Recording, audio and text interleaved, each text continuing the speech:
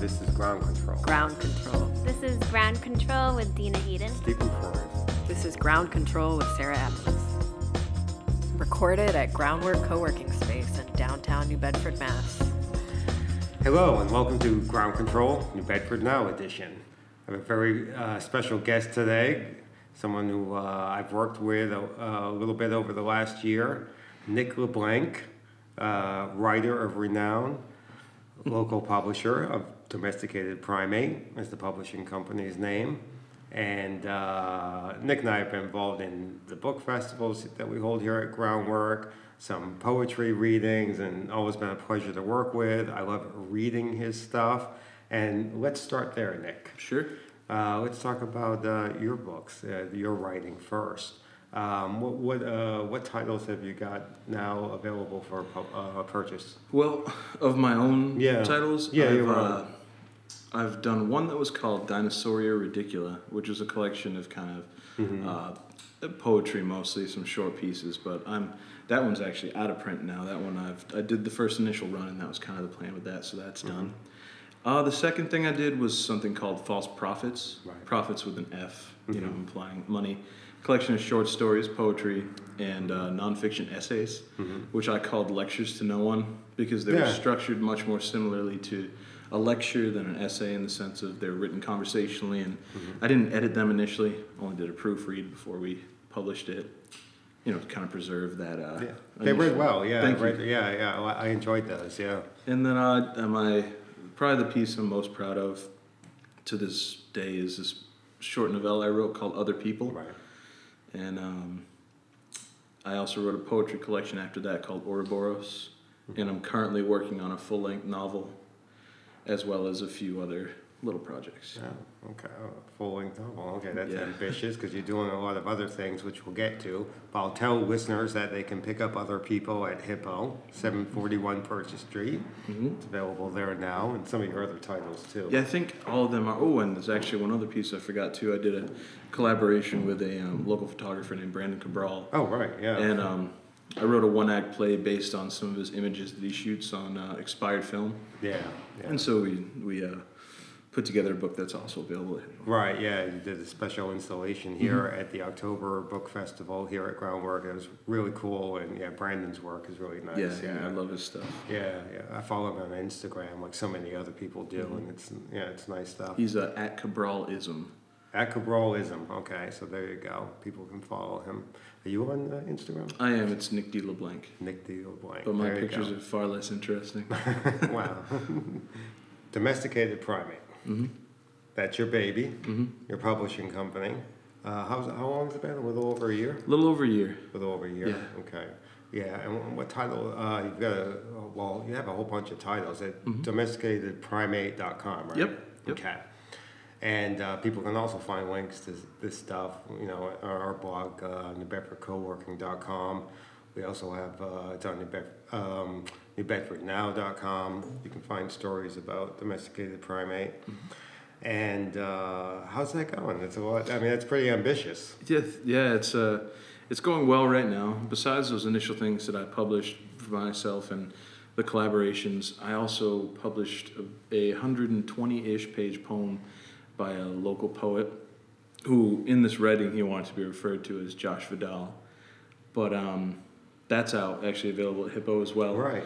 And right now in the works, I have a horror story collection by a guy out of Easton that's written kind of similarly to H.P. Lovecraft stuff. Oh, okay. It's kind of old school horror, more so than new school, and there's a little conceit to it that these are discovered tales, found them in an attic kind of thing, wrote a prologue. So that's kind of the conceit to that. Working on a children's book, which is something I didn't think I'd do, with an local author who wrote about a crab in South Dartmouth. I'm working on a poetry collection from a young woman who wanted to write poems and explications of those poems, and it's all about being in your 20s as a woman and kind of exploring a lot of her ideas and her experiences and trying to relate those. And on top of that, there's one more piece where I'm working with a local artist, Carl Simmons, who had done a documentary a few years ago, and we're doing sort of a companion piece to it that we're developing now. Nice. Well, I interviewed Carl just earlier today, and we spoke about another project he's working on, and that would be perfect. He's an enigma. Oh, he sure is. He's a great guy. And he talked about updating Daniel Rickinson's History of New Bedford. Yeah. And that could be a publishing project. The publishing industry these days, on a regional level, is it easier to get into with the technology? Is it harder? Is it about the same? Well, I know just about nothing when it comes to it. Okay. So this really came out of just a passion project, and I'm actually running it. I was a musician for a long time, and I had a little bit of experience with like record companies and that kind of stuff. Mm-hmm. And so I'm actually kind of running this more like a record label than a publishing company, where I'm not taking the rights of people's books. They keep their rights.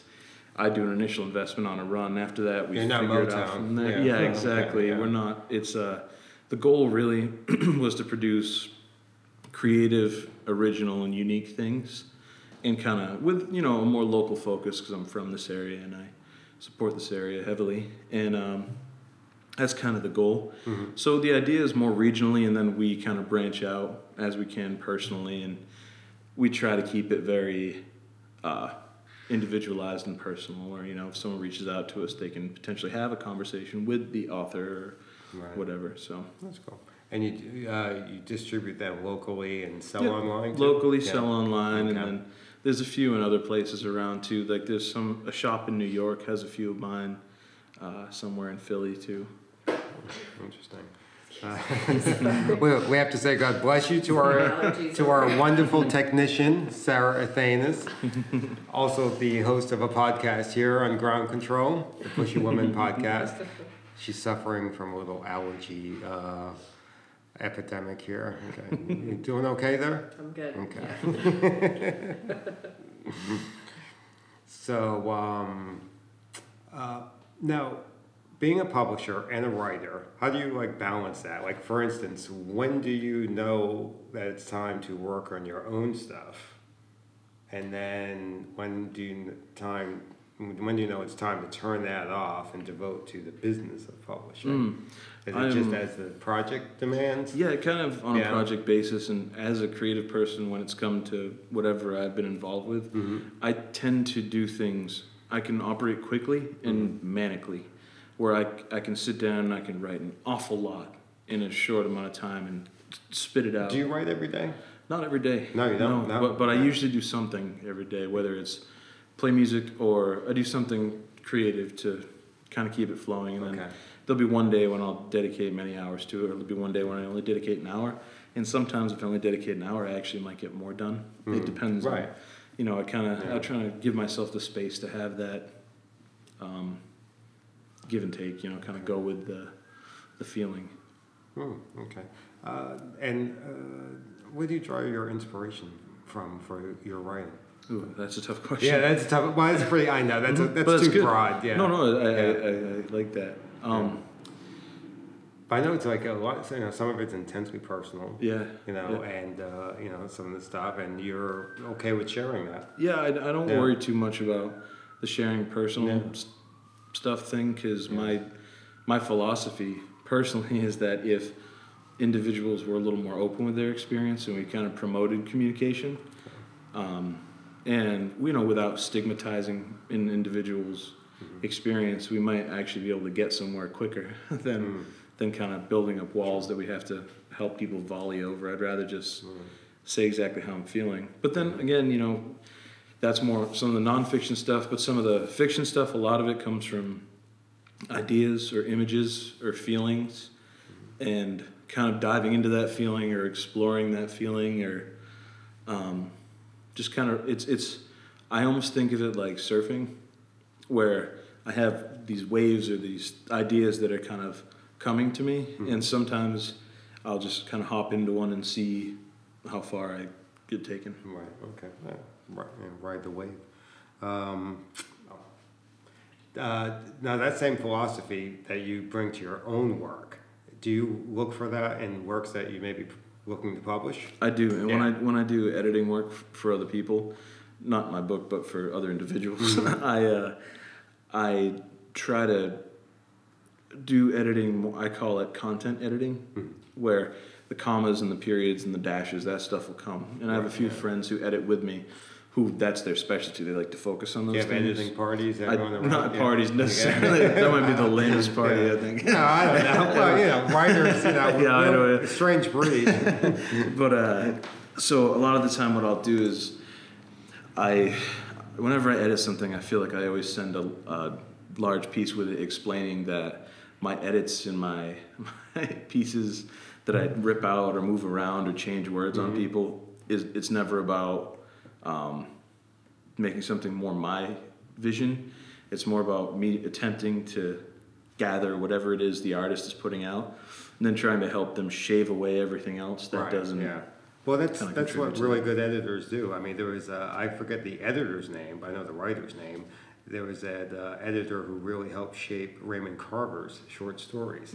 And he really was almost a co-creator, from what I understand, with a lot of his work. And the challenge, the important part, I think, is having a conversation with the artist. Because someone like Raymond Carver, who's very specific and short, and he's, kind of like the Hemingway school where it's minimalist. But then there'll be someone like David Foster Wallace, who's the maximalist, school. And I think it's a matter of understanding what the artist is trying to do. If someone has an awkward turn of phrase or has something all crazy screwed up and it feels so out of place, the first thing I'll do is ask the artist, hey, was this your intention? What is this bringing to the piece? And then we'll tear it apart or whatever from there.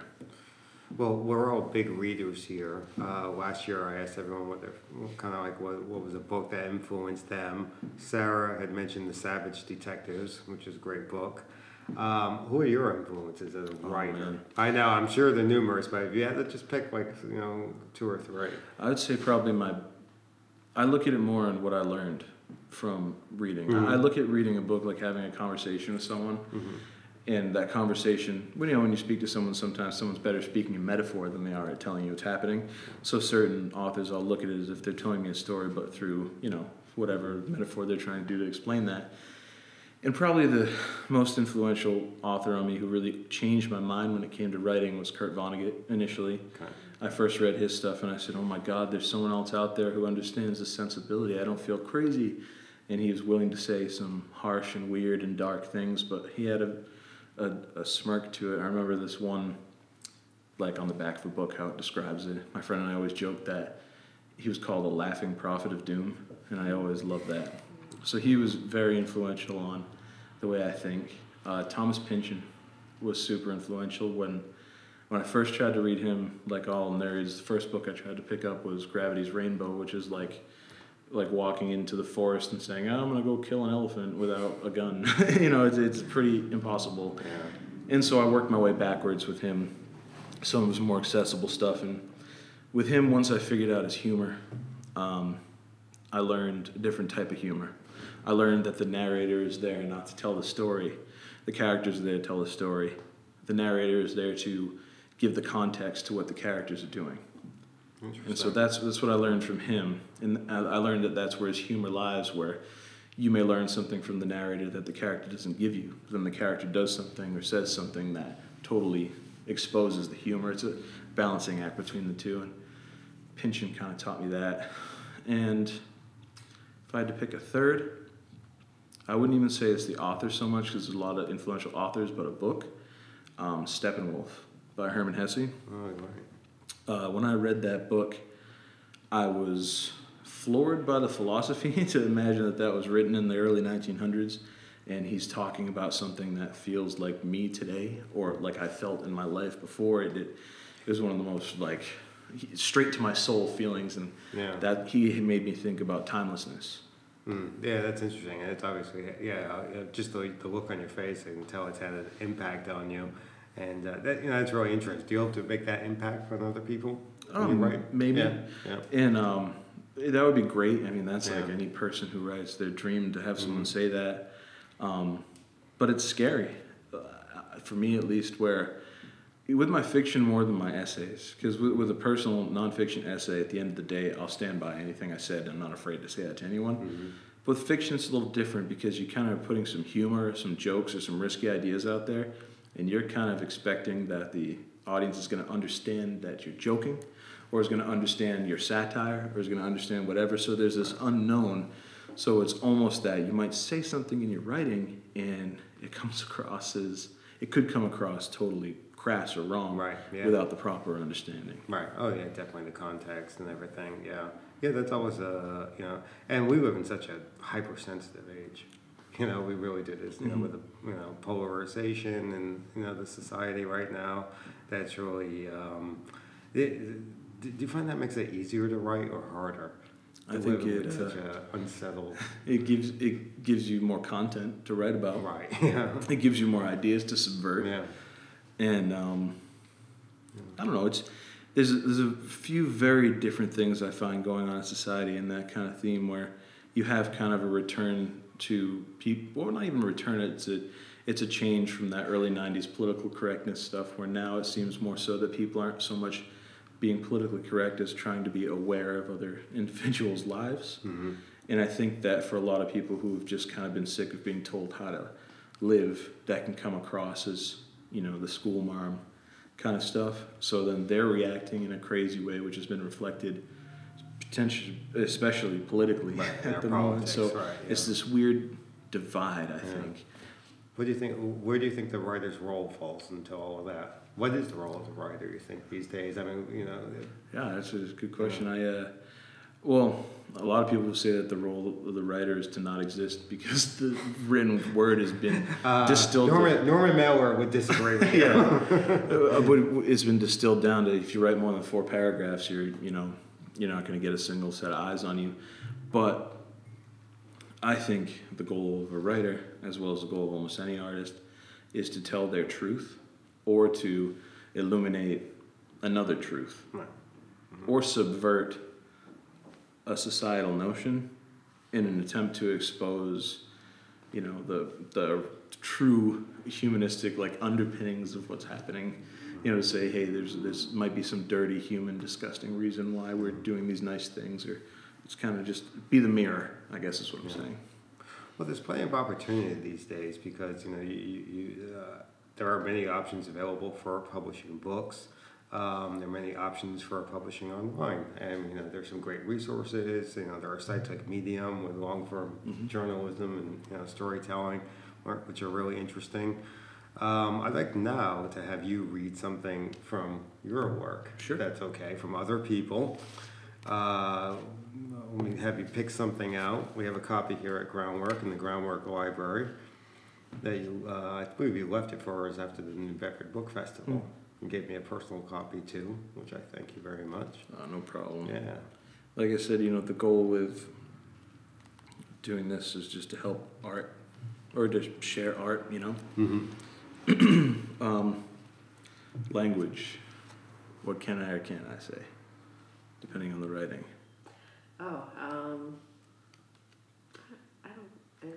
We have a question for our... something you like. Okay. Yeah. We have a question for our censor/technician. I think we can mark things as explicit if we have to. Yeah. SoundCloud, so, yeah.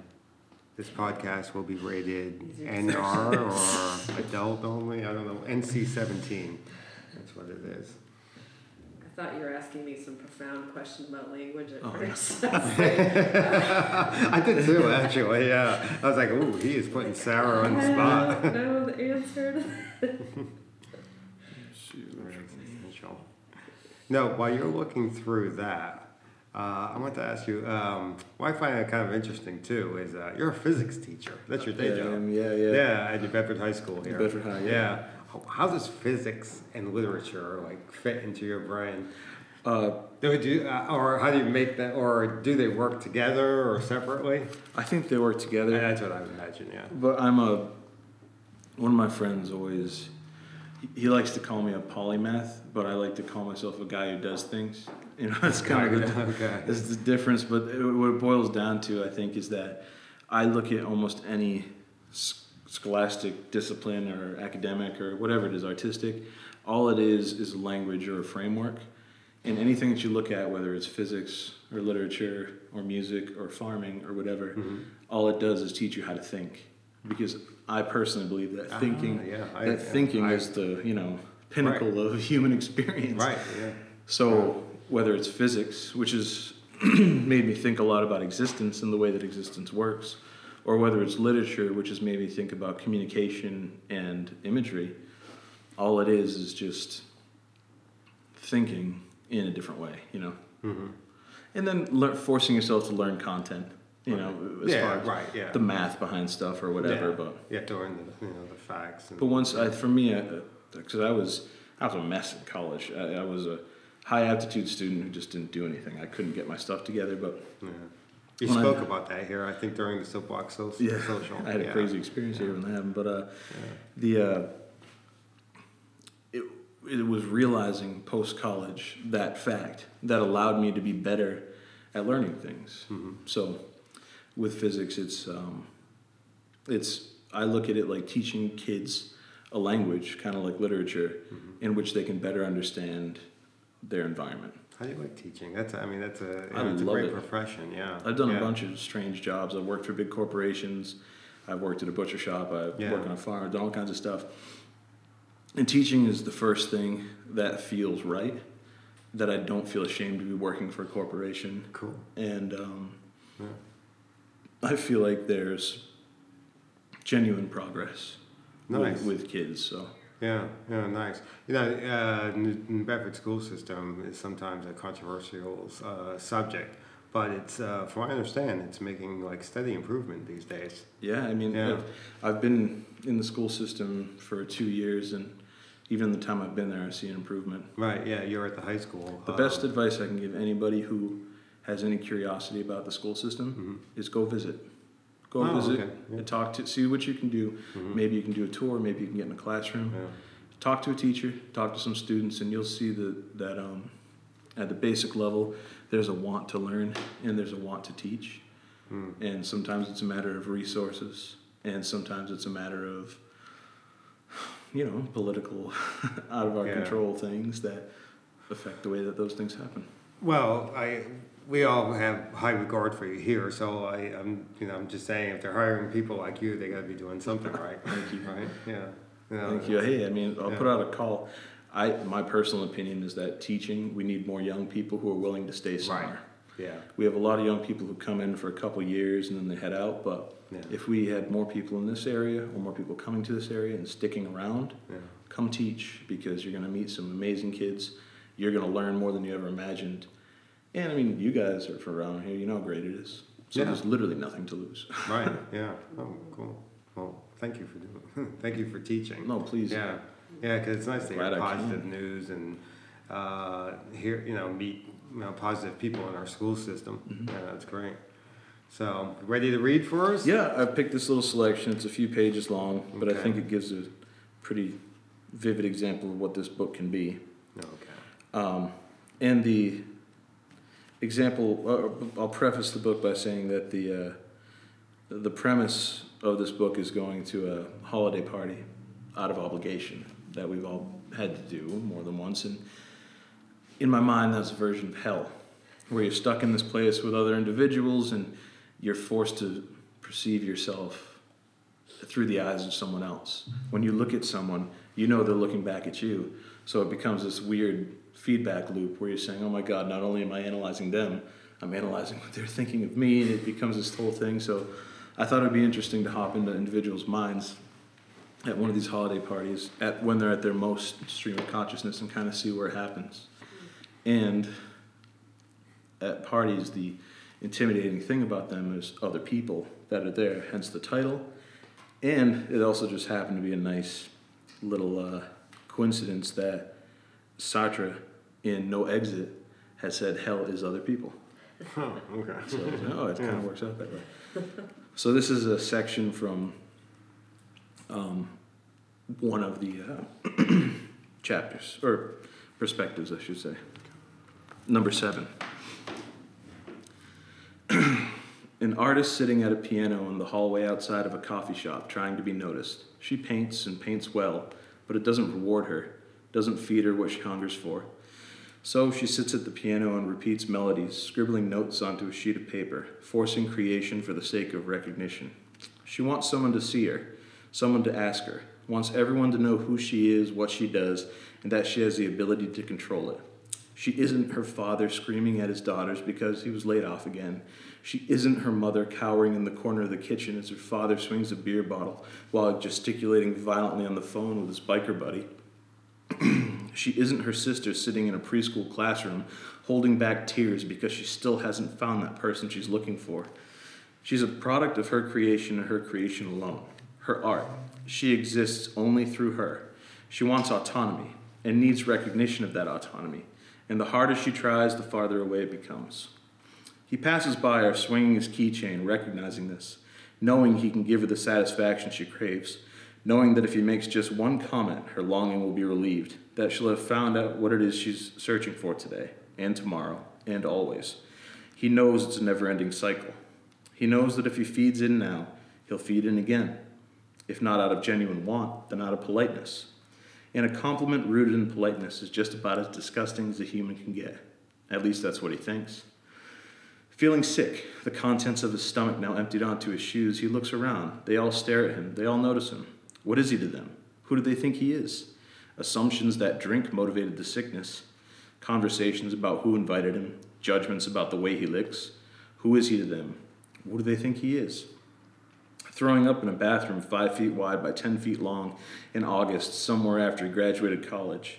She waits outside for him, scribbling notes on a napkin, longing, wanting, searching for his affection. What is he to her? Who does she think he is?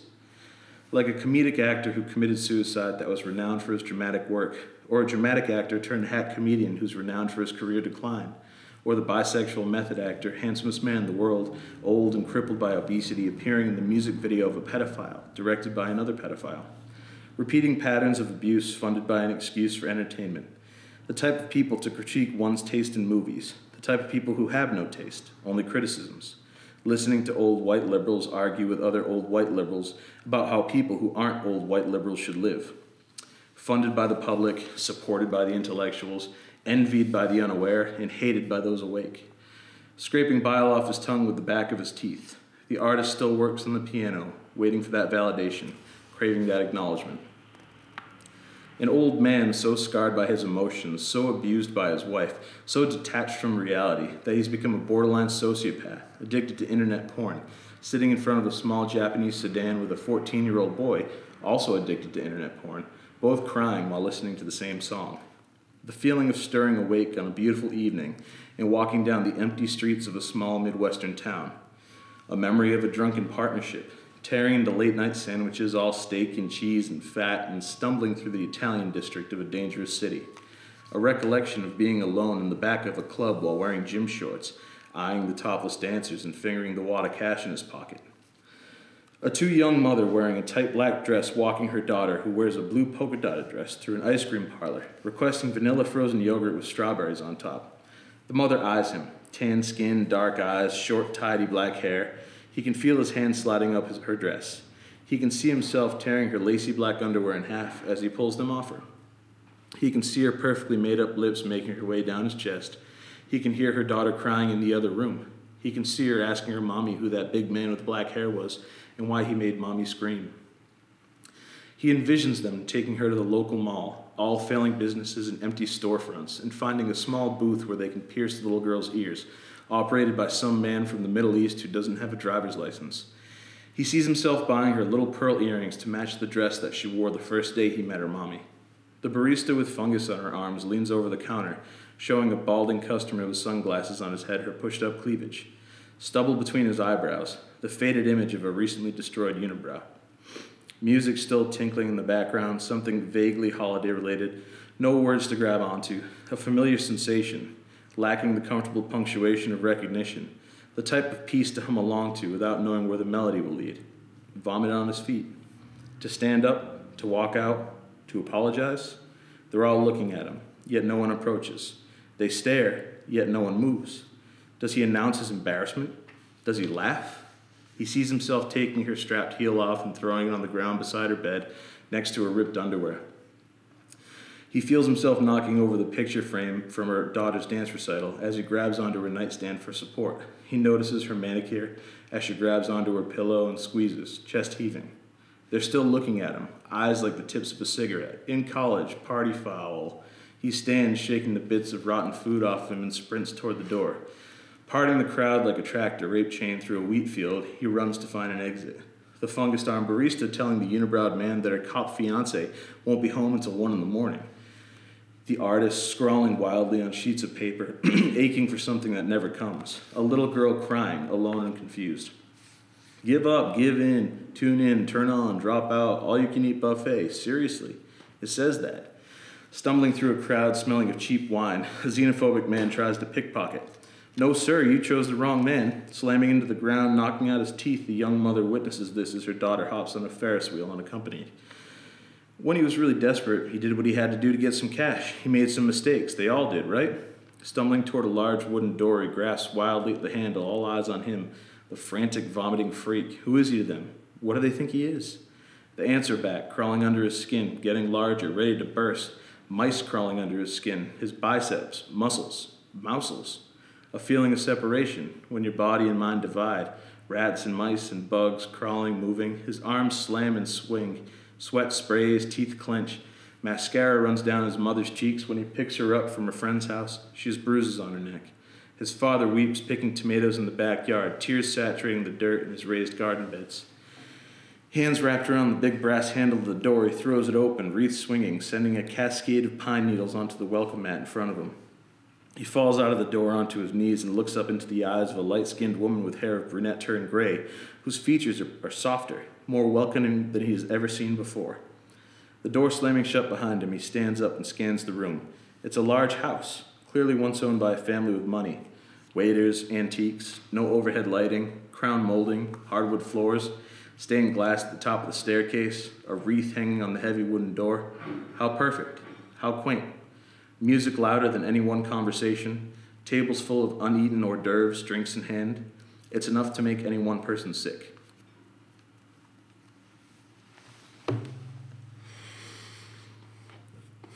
Thank you very much. Thank you. A lot of interesting imagery in there. Yeah. It was very good. It was very, I've read the book, as you know, before. Yeah, I really enjoyed it. So, yeah, it was nice hearing you read it, though. Thank you. Yeah, it brings a different dimension to it. Mm-hmm.